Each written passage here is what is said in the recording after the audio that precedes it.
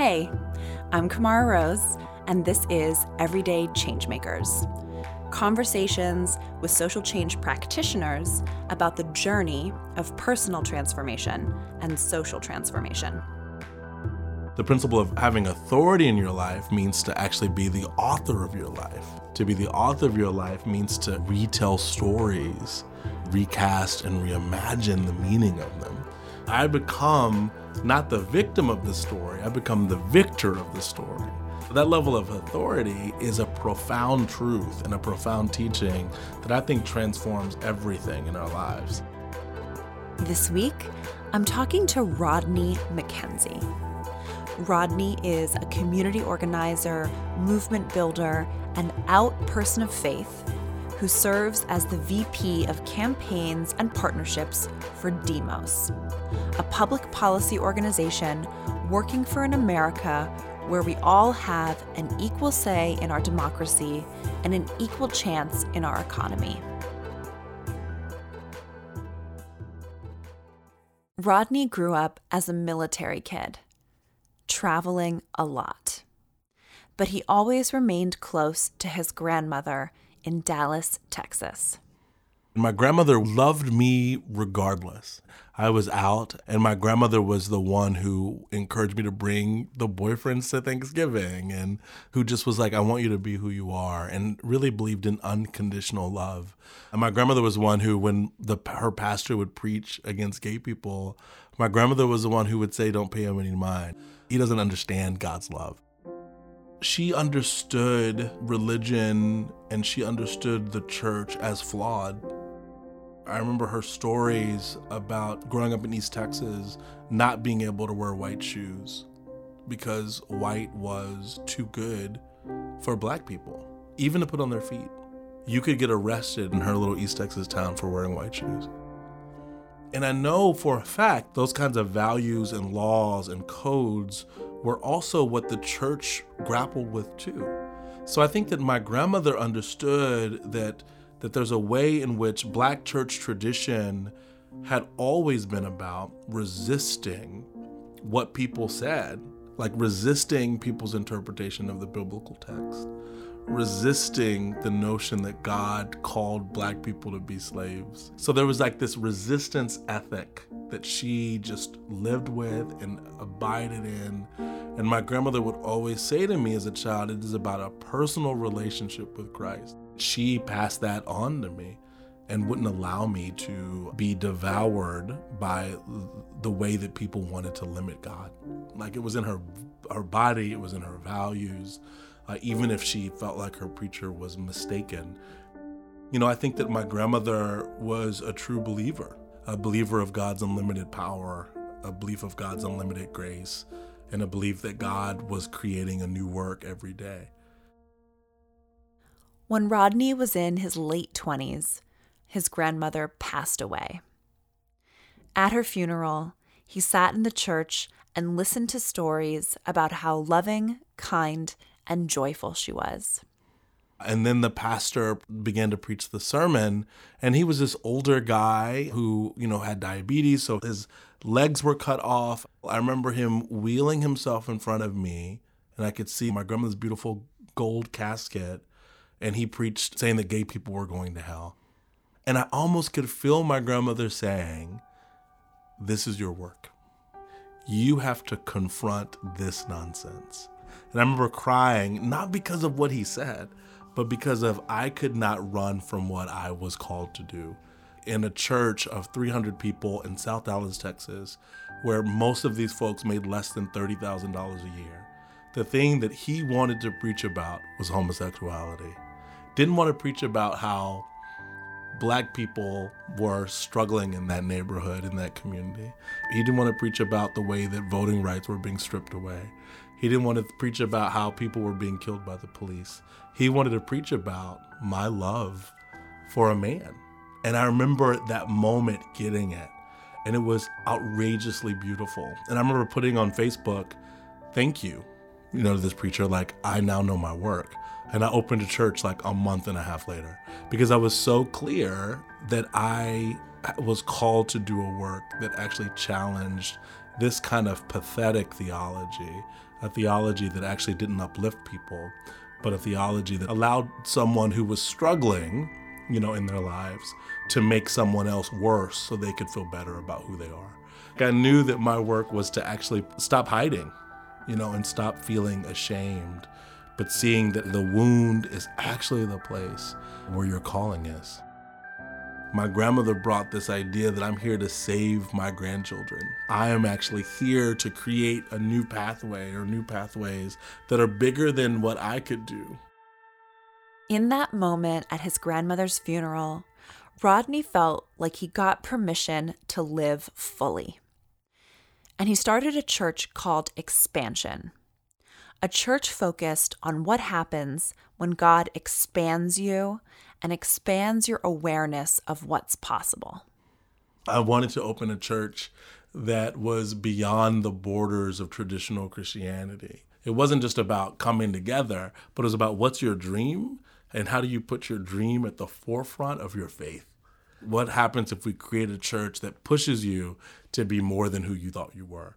A church that actually said that dream that you've been afraid to name is actually what God wants for you, because those are the dreams and desires that God has called us to live out at the forefront. I would do this thing where I would preach and then I would have a mic so someone could say what they heard or what they're struggling with. And one of the first ones, someone talked about that what they're hearing was that God loved them. That week they had been tested positive for HIV. And whereas they thought that was God saying they were wrong, they realized that they just now understood God's love and that there was nothing wrong with them and that they were okay. And I was like, that's the powerful moments, right? Like, how do you take the information that you've received in a week and actually flip it from this thinking that you are wrong, or flipping that this idea that this is God proving that you're going to go to hell, and you begin to realize that actually every experience is God loving you and that you can see this in a new way. It reminds me of Marianne Williamson, who says that a miracle is a shift in perception. Yeah, that's right. When you are just able to see things differently. That's right. The principle of having authority in your life means to actually be the author of your life. To be the author of your life means to retell stories and to recast and reimagine the meaning of them. And so at Expansion Church, one of the first classes we actually taught was about stories. And what stories are you telling about your life and yourself? And then what happens if you shift the story? So whereas as a kid or as a teenager, I was going to black churches and hearing pastors preach these sermons against gay people, and I read them as me being beat up and me being harmed. Like, what happens when I have an experience at my grandmother's funeral where it becomes not me being beat up, but the clues of what I'm supposed to do. So I become not the victim of the story, I become the victor of the story. That becomes like information, the distinction between a 911 and a 411, right? So instead of it being a 911, like an emergency about who and what I am, it becomes information about what I've been called to do. I'm upset because I'm actually supposed to resist this. I'm upset because I'm actually supposed to create something that ensures that no one ever has that experience again. So that level of authority is a profound truth and a profound teaching that I think transforms everything in our lives. Hey everyone, I'm taking a short break here to give you an invitation. And that invitation is to try telling a new story about yourself to yourself. Is there a story that you're telling yourself over and over again? It could be something that happened in the past that you keep playing in your mind. Or it could be a story that you keep imagining about the future. The invitation is to see if you can reimagine that story from a different perspective. See if you can change things in the story so that you are the hero. You could try writing your new story down or drawing it out if that helps. But give it a try. And remember, there are a lot of resources for you for free that can also help you to tell a new story for yourself at kamararose.com/resources. Okay, back to the conversation.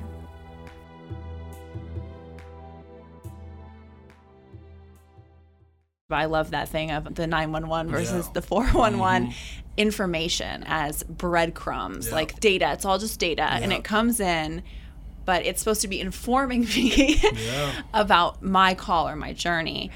So for you, I'm just curious, how in your practice, like spiritually, do you stay in that place of 411? It's just data coming in and using it to continue to keep you sustained and nourished. Yeah. For me, it's truly about, like, what do I believe and know to be true about God, period. That's literally where I start. If I know that which I call God, or that which is what I call life, is all-knowing, and it is all-powerful, and it is all-present. If that is my premise about God, then actually everything else becomes so much easier. I get just clearer. And so I will often just think about, in moments of crisis where I'm like freaked out, I just remember, what is this thing that I know to be about God? And for me, like, God is all there is. And if God is all there is, what does that mean? And if God is all-knowing, what does that mean? And so for me, it's about understanding who and what God is, and then recognizing that I am one with God, like I am connected with God, I am God's child, I am the place in which God does its creation. Like, if I remember that, then I can actually look at experiences and go, oh my goodness, how is this situation or this experience supporting me in believing and knowing more or experiencing more of myself? There's nothing that can be against me because God is with me. It's no longer like words you print on t-shirts and hope to be true. It's like it becomes like an ethic, like what you know and what you believe. I remember when I first went to seminary, the teacher came up to me and said, my one thing that I have to teach you is that you're actually not wrong, that actually you've been good this whole time. And it spoke to me in such a deep way, because in the tradition I came in from, it was all about hell. It was all about doing these things so you wouldn't be in hell. And so it was not about life. It was more preparing yourself to die. Hey everyone, I'm taking a quick break here because I really want to know who you are and what you think about everyday changemakers. There are people listening to this show all across the United States, from New York to California, from Florida to Vermont, from Nevada to Texas to Ohio, from West Virginia to Georgia to Minnesota, all over. And internationally, there are people listening from South Africa, Germany, the UK, Albania, Norway, Singapore, Australia, Spain, Hong Kong, Argentina, and more. So I'm giving you all a shout out to thank you for listening. I am so excited that the podcast has traveled as far as it has, and I'm so curious who you all are and what change-making work you do in the world.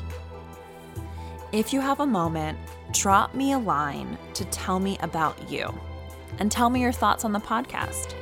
You can contact me at kamararose.com/contact, or you can write in the review section of Apple Podcasts.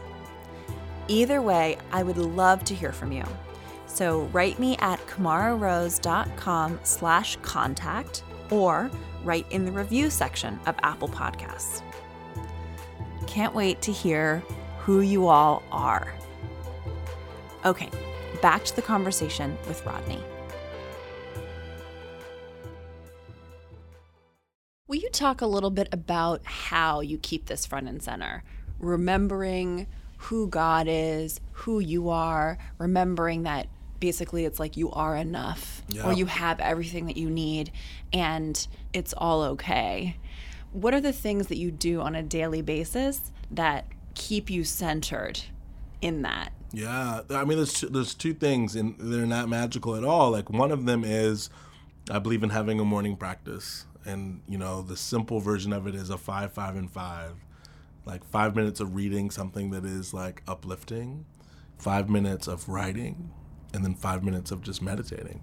In 15 minutes in the first part of your morning, it allows you to like create your foundation of clarity and of truth. But also I believe in prayer. I really love A Science of Mind and the way they actually talk about prayer, remembering that you're one with God and then remembering that everything that is true about God is true about you. And I feel like there's something about the feeling tone when I can feel that I'm loved and that I am loved. Like I worry less about things. Right. And this comes back to this thing about knowing, because it's not about an intellectual understanding. At all. Intellectual understanding really means nothing. It has to be this deep knowing. That's right. Live and move and have your being, like that kind of knowing.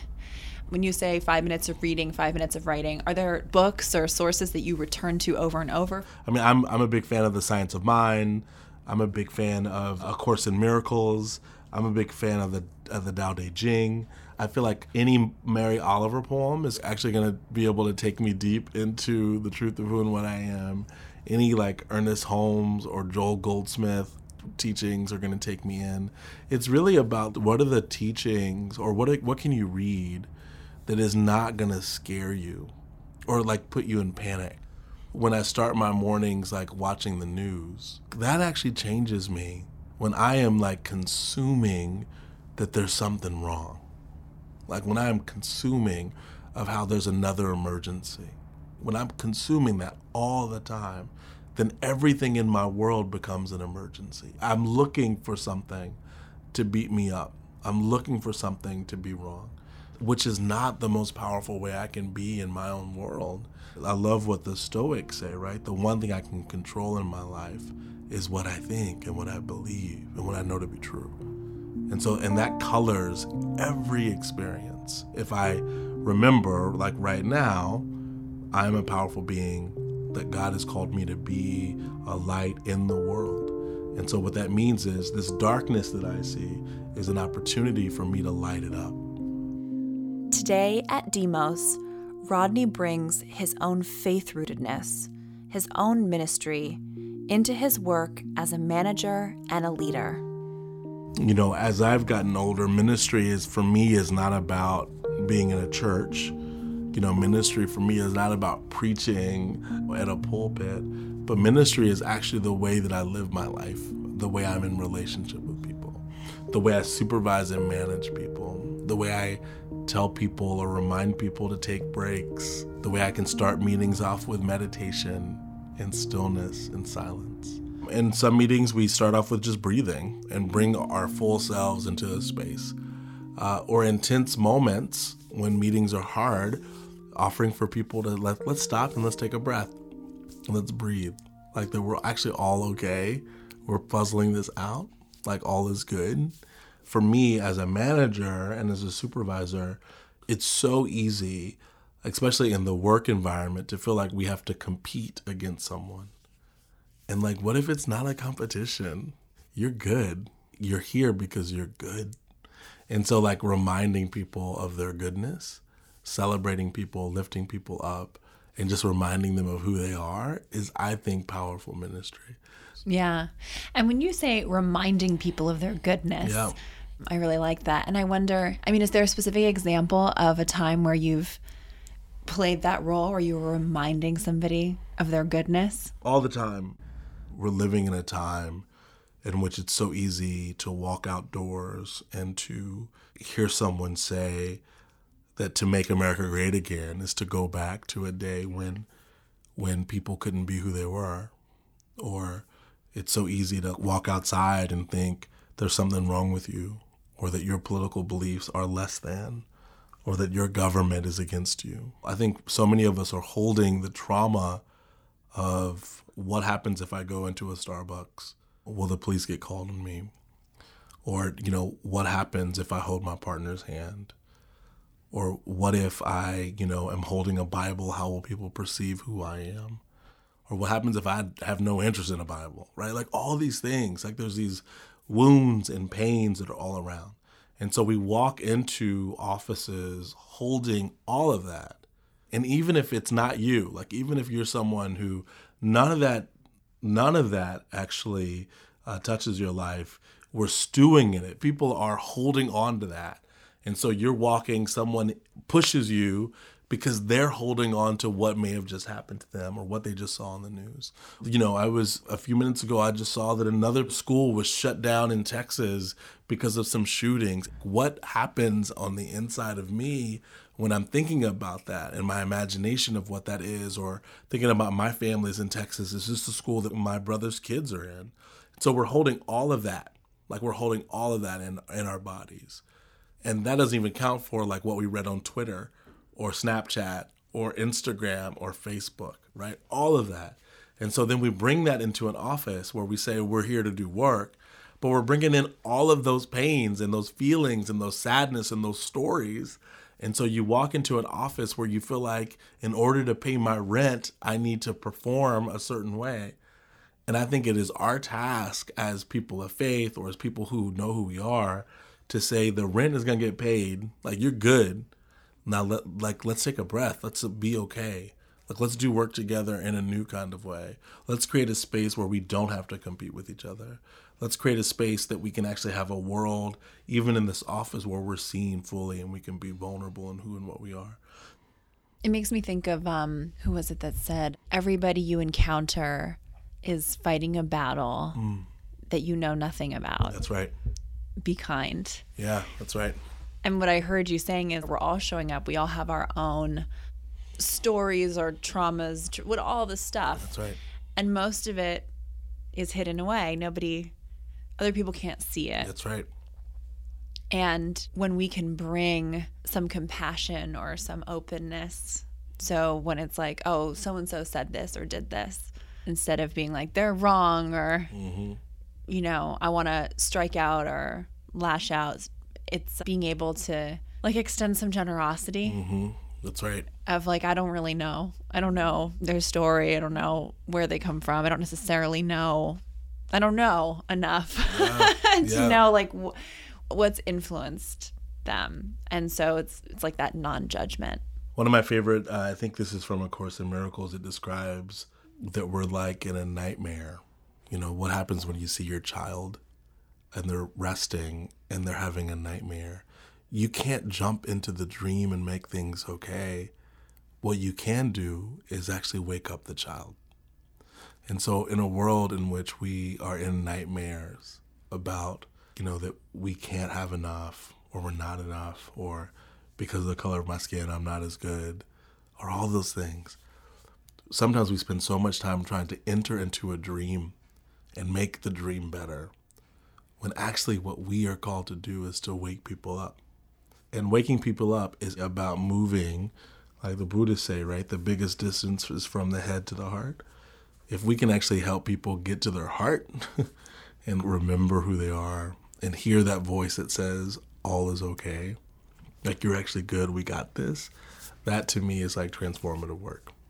Well, in closing, I wonder if you would like to say a prayer, or it could be an intention or an affirmation, maybe speaking to this waking up. What is it that you want to bring alive in the world? Yeah, that's so good. What I've been thinking about a lot lately is if God is love and joy and peace, which I believe, that God is love, that God is peace, that God is joy, that God is all there is, that God, that life, that love, that joy, that ease, that passion, that creativity, that wholeness, that goodness is everywhere present right now. And that means that actually at the molecular level of our being right now, there's nothing but love and joy and peace and ease and power and presence and hope and goodness. And I just want all of us to live that out and to feel that and sense that and allow that to actually color our lives right now in this moment.